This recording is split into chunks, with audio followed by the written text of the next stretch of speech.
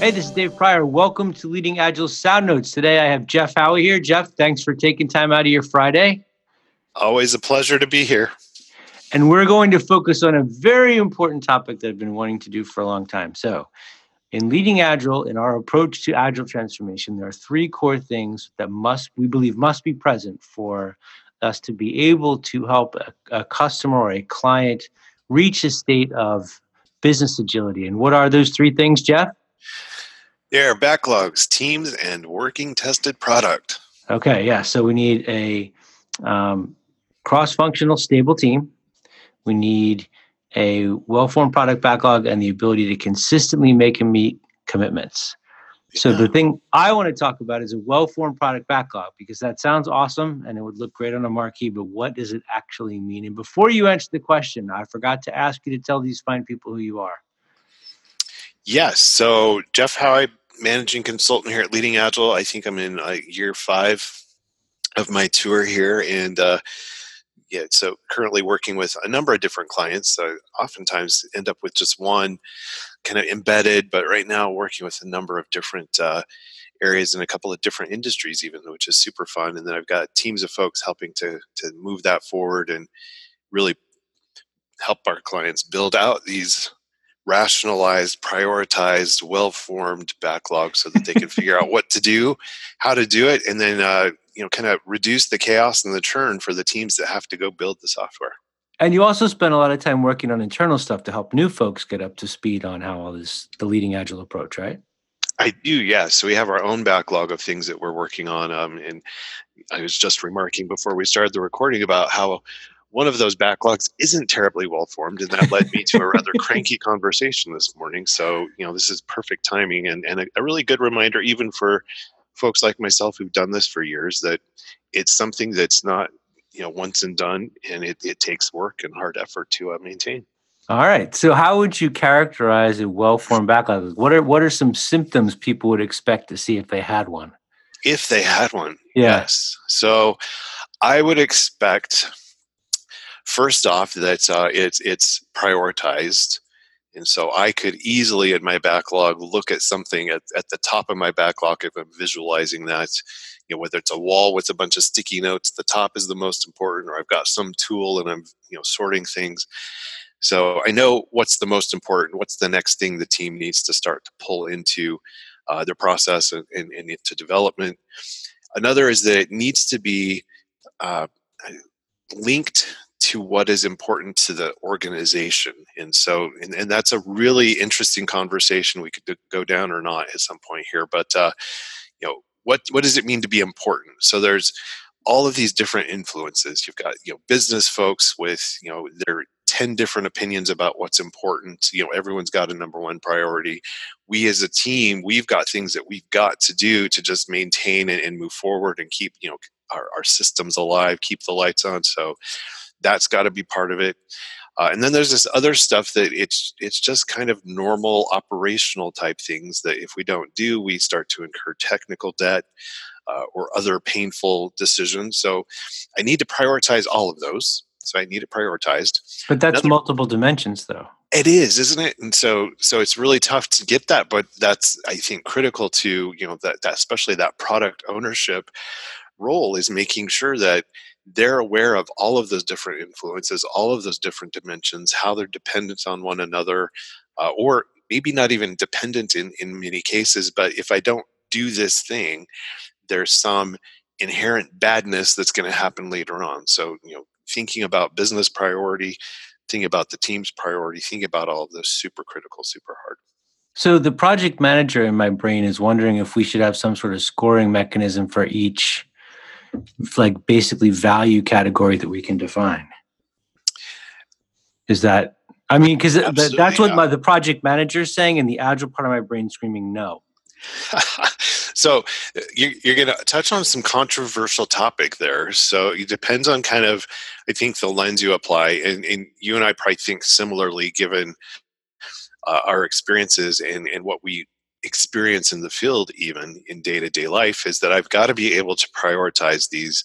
So, and I was just working with a client recently where they have some, at the organizational level, they have some revenue objectives. And so Okay. they've got a lot of projects, a lot of features, which of course come into my backlog in the form of stories tied to these revenue drivers. And some of these are multi-million dollar revenue opportunities. At the same time, that organization has some super critical productivity needs. If they don't hit these needs, their cost to operate, their cost to maintain, their staffing profiles is just constant growth and cost. And so each one of those is important. But if you put, say, $100,000 revenue opportunity in terms of a feature up against a $10,000 productivity feature, if you're just looking at dollars, you will never get the productivity measures.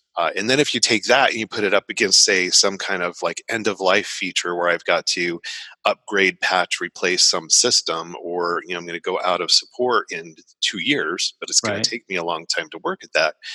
There's really no productivity or revenue tied to that, but it's super critical that if I don't, someday I'm going to have a whole team that's providing support. And so I'm incurring technical debt and future costs. So Okay. some form of determining, we talk a lot about, what's my weighted shortest job first, cost of delay, but it's multiple dimensions in that scoring metrics. And I personally like making numbers the enemy, not me as the product owner the enemy.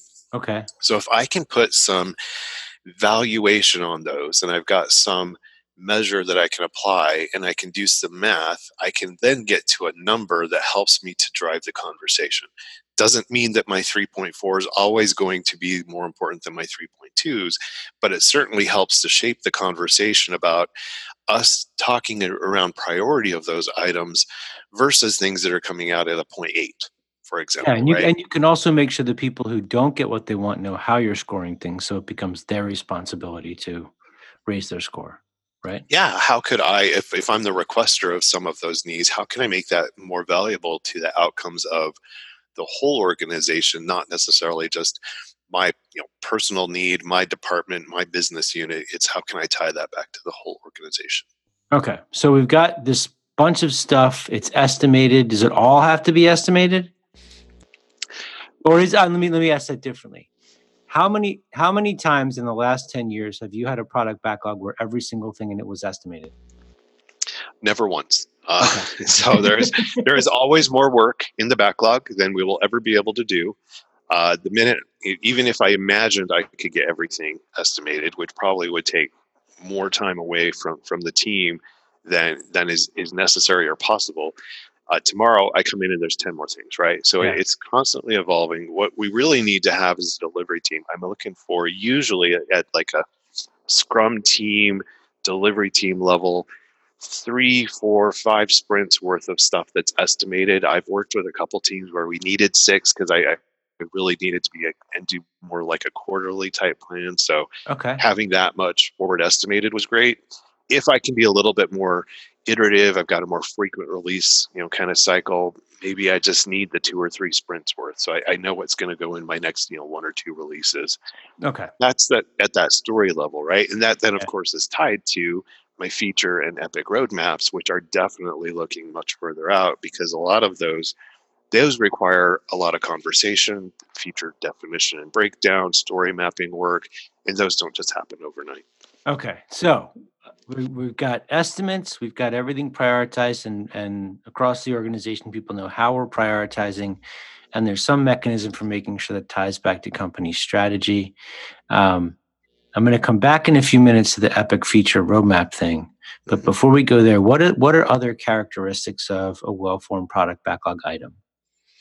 The one I'd be looking at next is shared understanding. And so nothing more frustrating for a delivery team to go in and have a story in front of them that has a lot of words. Product owners probably done a ton of due diligence, sat down with, subject matter experts, made sure that this made sense to them. But as the recipient of that and the person who's then expected to go deliver, not knowing exactly what that means. So really clear and shared understanding. And then the flip side of that is, and I was guilty of this a lot as a product owner, was giving way too much information. My delivery team saying, dude, we know this. You don't need to tell us, these 400 things. Here's what I really have a question about. So the other side is really rationalizing that to the level of need of the team. And so there's and that's something you're gonna have to learn by working with. I mean, it's gonna be different for each team, right? different for each team. I do believe teams will mature and that kind of dynamic will change. Some of that may be subject specific. So a product they're working on all the time, constantly understand business rules, probably a little bit different than one of these maybe peripheral type things where they touch it once or twice a year. One person happens to know the details, not the whole team, or the person who knew that detail left the company last year. Right. So things like that also play into that. Okay. Now, what about dependencies? Because I know that's something we're always trying to eliminate, but I'm assuming that there's going to be some product backlog items where you just can't get rid of the dependencies. That's right. Yeah, and so I think that's a critical component of story mapping is to identify the dependencies and understand. Let's say it's a dependency even within my own team, where I have the ability to build all of that, but it needs to be sequenced. And so maybe there's certain set of stories and work that I sequence in addition to priority. Then it's the sequencing. I come in and I'm looking and saying, I've got to do this story in sprint 1 so I can finish stories 2 and 3 over here in sprint 2. That's super important. Even more important is that particular dependency where I've got something I don't control in my team and I have an external dependency. As if I'm not clear on my own team when that needs to be done, and that really is 100% dependent on alignment, understanding, priority, and commitment from the other team, I've immediately introduced uncertainty into my timeline. And that then makes us a little bit more at risk of not being able to make and meet a commitment. Okay. Now, since you just mentioned risk, are you tracking? I'm going to ask about a couple things at once, like risk or cost or any other factors that a traditional person would be kind of happy to see with these product backlog items, or is it enough just to know size, priority, and dependencies? That's a fun question. I'm going to give you my answer and see if I get myself in trouble with some of my colleagues here. Because you also come from a project management background. I do, yes, yeah. So at the story level with the delivery team, I think that's a bit excessive and a bit overhead. There are certainly some product like specific teams where that might be necessary. I'm typically looking at things like cost, duration, risk at more of a feature level, in a more of a traditional kind of program portfolio level view of the backlogs. Those backlog items that feature an Epic, yes. Story level, I think they play into it. In fact, what I may actually have at the story level are stories to play to help reduce the risk or help reduce uncertainty or costs. Okay. All right. So before I go bug you about stories and features and epics, are there other elements you think we should be including?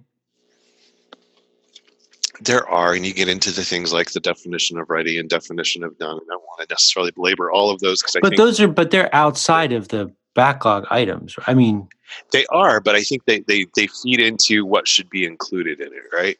Okay. So need to have really clear acceptance criteria, so I know who's looking at what and for what when I go to close that story and acceptance. But I also want to be cognizant of that as the product owner.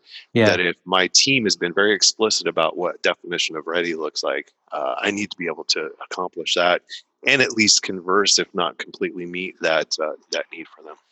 Okay.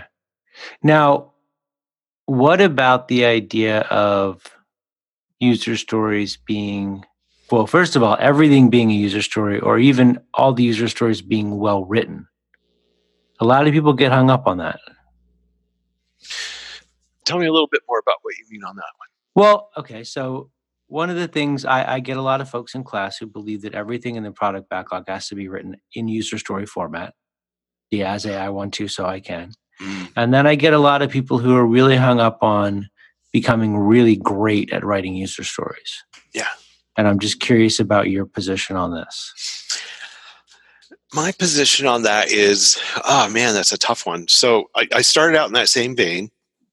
As a product owner, I really wanted every story to be from, persona driven as this persona I want, so that often would find that made it more complicated in some of the cases for my development team to consume and understand. So I started to think through like how they would break that story down would to me look like tasks and technical tasks. And we had this conversation. I remember this team once is probably about 8 years ago, and they're telling me it just makes more sense for us to work from these technical stories for these reasons. And I said, well, technical stories don't exist. And they Yeah, but then you get the, as a database administrator, I want to have a database so that I can administrate it. Right. Yes. So there's a balance between this, right? And I think there's this unicorn of the right kind of story. And in some cases, it does need to be persona driven because you really want to drive that, especially if you're looking at something that's very product specific, right? Yeah. I think there are some other cases where it might be more about security or the availability of data, where it is a little bit more technical and it's super difficult. It may not even make sense to express that from that as a persona kind of perspective. Okay. Yeah, I would look for, and this is one of the things, especially when we're working with a lot of teams, that we look for is, are they taking a story and breaking that, and really what they're doing in the backlog is they're creating a whole list of tasks. Yeah. And so, here's Jeff's tasks, here's Dave's tasks, here's AJ's task. And they're still going back to some of those kind of old habits and bad smells of teamwork, where we're breaking it down by specific function or specific platform or things like that. So there's some balance between all of those. Okay. Now, do the stories have to be good, or they just have to be good enough to start a conversation? They have to start in a position where it's good enough to have the conversation. Okay. In backlog refinement, I would often find some of those stories, that conversation was sufficient. The team could take it, they could estimate it, they could break down their tasks. I didn't have to do much more with it. So what I thought would need more work, team accepted it and said, yeah, it's good enough for us. There are others where I would go into that conversation thinking it was good enough. There were some specific parts of that conversation when we're refining the backlog where I really did need to go back, add some additional details, either in the story or in the acceptance criteria, to make it super clear as to what that was, unambiguous, answering certain questions, making sure I got feedback from the customer where it was necessary, those types of things. So it has to be good enough to start the conversation. That's the intent of the backlog refinement, is to get super focused on what it is necessary to then take it into the planning and delivery. But is it safe to say that most of the time, whatever you wrote, you thought was good enough until they explained to you that it wasn't? They being the team? The team. Well, yeah, of course, right? I mean, I try to pride myself on at least doing that part of the work. And I can remember some conversations where I in my head, if not out loud, was saying, are you serious? You can't understand this. But that was really good feedback for me too, right? It was like, oh, I didn't think about that perspective. And then the hardest one for me was where I was taking, because I came from, like, even before stories, I was into the use cases. And so I had, my 50 scenarios per use case. And Okay. so I started out writing stories that way. And the hardest conversation for me to accept was the team telling me, we don't need that much detail. Yeah. And then me looking at it and saying, well, how are you going to test it? I say, we're smart. We know what we're doing. I'm like, okay, trust me, it'll be fine. Me. Yeah. Where's the mic machine? That's right. Yeah. The other thing that I find with teams, is, especially a lot when we're coaching teams, is you find where they've built this cultural or procedural kind of situation on the team where it's just safer for them to document everything, take the order, not leave anything unchecked, because in the past, if they made a mistake, they got burned. They were burned, right? Yeah. So overcoming that hurdle is sometimes a little bit more complicated, because they don't need that from a understanding, intellectual, able to deliver perspective. They're using that more from a safety CYA perspective. Yeah, but that's a much bigger issue about trust and culture and things like that. Yep. All right. So what about, I'm going to step on the land, or I'm going to push you onto the landmine. What about the difference between epics, features, stories, themes, and however you want to combine those words together? Because you've used them. I do all the time. Yes. Yeah. So let me start from my how I feel and believe in my heart. And then I'm going to come back to how I operate in the real world. How's that? And at some point, you've got to clarify the Leading Agile official answer. Oh, absolutely, yes. Okay. And so, and my hope and belief, honestly, is that this will align very closely, if not directly, to our Leading Agile official answer. So, Okay. in my heart, in my mind, I believe that stories, features, epics, themes, initiatives are all the same thing. They're just collections of stories. Okay. They're big stories. It's like at the initiative or kind of theme level, I'm like, as a business unit, I want to double revenue over the next 10 years so that we can continue to grow and improve our market share. That's a story. It's just a super big story, and it's not executable, right? Right. And so what I have to do then, and this goes from the, in my heart and mind, I believe it's just all stories.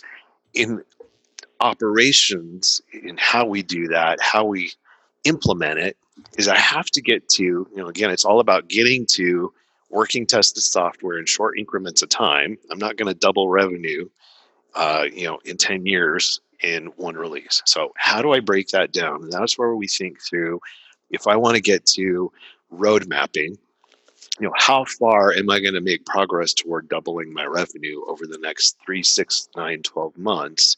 That I need to have a pretty good picture of. That helps me determine what I'm going to do in the market, what I'm going to do, internally, what procedures, processes, people are all involved. And then I start to think from that level, all right, here's what I want to do over the next year from a roadmap. Well, how's that break down to my releases that are scheduled every month or every 2 weeks for the next quarter or 6 months? And so I think through that, and I'm breaking those epics down to, in our terminology, we use features, and I've heard 6 different versions of this out in the market. They call them sub features or sub epics and all these others, but we use the term features. That's a time bound, specific goal set, something that's measurable and releasable all at the same time. So I'm looking, what can I do? How can I get it into my customers' hands, get them to interact with it, give me feedback, help me validate that my roadmap for the future is still valid? That's still too big. I don't want to give something to a team and just say, hey, good luck, come back to me in 3 months when you're done. Okay. So we start to break that down. And this is really where those kind of story mapping, managing your risks and your dependencies, orchestrating across multiple teams if necessary, gets super involved. And that's where we start to build out the stories. Usually on these large, kind of complex systems, it's not one delivery team. You're working those feature sets and certainly those epics across many delivery teams, potentially even different platforms, got infrastructure involved. I may even have external teams that are involved that are more operational and those types. So I've got to bring them all together, and that's where this mechanism with the story gets involved. Okay, so I'm going to try to draw a very strange parallel that I might have to edit out of the podcast. Okay. I am Marvel, and I want to tell a really gigantic story about superheroes and make a ton of money doing it. Yeah. What's the highest level from what you were just talking about? The highest level would be an initiative? The highest level in that particular case, I would call an initiative, yes. Okay, and I would have a difficult time in that case differentiating between initiative and theme. So I like that term initiative the best. Okay, so that's the biggest container we're talking about. And that's going to end up eventually being 22 different movies. There you go, yes. So each of those movies is an epic. Okay, so the theme then could be, I've got the Avengers movies, I've got the Captain America movies, I've got Spider-Man. Each of those is a theme, and then within each theme, we have epics. Yep. Each Avengers movie. Great. And then stories, which could be scenes in the Avengers movie? I think stories would be like the scenes, yes, absolutely. And if I'm thinking about, I'd like your thought on this. If I were thinking about features, I'm thinking more about plot lines. Yeah, that's exactly where I was going. And if we were story mapping it out, I'd be like, well, we've got to bring, this person back to life. We've got to get the glove off of Ultron. We've got to That's right. Plot points. Yes. On the story map. And you're weaving that together as well. So, and then think of this from our release perspective is I'm not going to tell you all the stories for one plot line for 40 minutes and then move to the next, right? To keep it interesting, to keep it valuable, to keep it tied together. Oh, this is good. Weaving those all at different parts, right? And so my first kind of scene is a set of plot lines where I'm pulling all these stories together and weaving it in such a way that it's interesting and engaging to the customer, the viewer. Yeah, because if you went to see Endgame and they just had all the like Hawkeye scenes and all the Nick Fury scenes and all the Spider-Man scenes like in sequential order, that would be horrible. They don't all make sense, right? And that just like a customer is like you're waiting until the last end of the 3 hours where it finally all comes together, and I'm like, oh, I get it. But half of the the audience has left already because they lost. This was fun. I didn't know if that was going to work. I feel like that did. I think it did. Worked really well. Right. I like that a lot. And now you talked about your heart of hearts with these different things, and I would like to share my heart of hearts is that, and I want to see where you are with this. We have a way of talking about this stuff, which we just went through, and my experience has been that in all the different companies, in all the different places, all over the world, they use the terms to mean different things. And there is no one universal truth of what an epic is, a feature is, a theme is, an initiative is. Whatever words you're using, those things are combined however they're combined in your company, and people are calling them whatever they're calling them. Yes. That is true. But an epic is something that's too big to do, always. And ultimately, that is the reality of things. And what's fun is when you walk in, and I have a client that's doing this right now, and what they've done is they've flipped the term feature and epic that we use, and they flipped it upside down from my perspective, right, where the feature is bigger than the epic. And it's hard for me to wrap my mind around because I've been working in this other structure. So oftentimes what we have to do, I think this is critical, whether you're say a product owner moving from one company to another, or you're a consultant working with one client versus another. And in our case, and we still work in Leading Agile, but multiple clients like this one, they have different terminology. Right. It's an opportunity to organizationally align on what is an epic, what is a feature, what is a story. And usually you'll find that you have to do that at the kind of the top level with the whole organization. You'll even have to do it all the way down to specific delivery teams and individual development team members. Because as one developer, let's say you and I are developers on the same team, we may start out with a different idea about what a story is. Part of the goal is to align on what those two things really mean so that we can get better at it as we go. Cool. All right, I got one more question for you.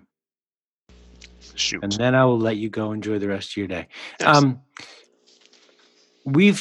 I think we would both agree that in a company that's approaching, trying to approach work from an agile perspective, you want to have a definition of done and you want to have a definition of ready. Yes. And we agree that having a well-formed backlog is a very important part of making this stuff work. Do you think that companies should come up with a definition for themselves of what a well-formed backlog item is, just so that they have that? Because it might not meet the definition of ready. If it's way down at the bottom of the backlog, we could still try to make sure it's well-formed.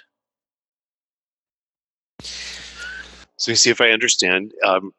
Definitely at the team level, each team's going to have a little bit different definition of ready and done that they're working on specifically. Right. And then when we're building this kind of at scale, we do the same with our program teams. So we're looking at what is the definition of done and ready within a feature set. Yeah, but let's say that I'm in the PMO and I'm trying to help these new teams understand when I say, okay, you got to have well-formed backlog items. They don't know what that is.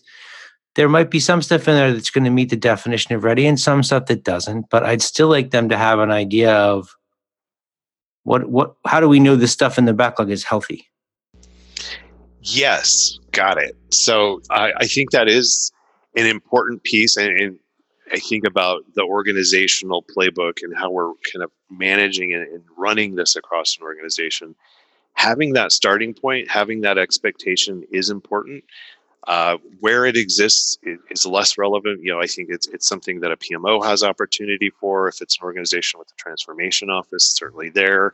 If you have an Agile COE, they may help drive that. So Organizationally, though, having a starting point is important because that then sets expectations not within a delivery team that starts to set it across the whole organization, right? Yeah. Yeah. Yeah. Cool. Dude, this was awesome. Thank you very much for doing this. My pleasure. Always good to join you. If folks want to get in touch with you, what's the best way for them to do that? Best way to get in touch with me is email me at Jeff, Jeff, at leadingagile.com. Cool. All right, man. Thank you very much. I appreciate your time and I hope you have a great weekend. Thanks, Dave. Cool. Bye.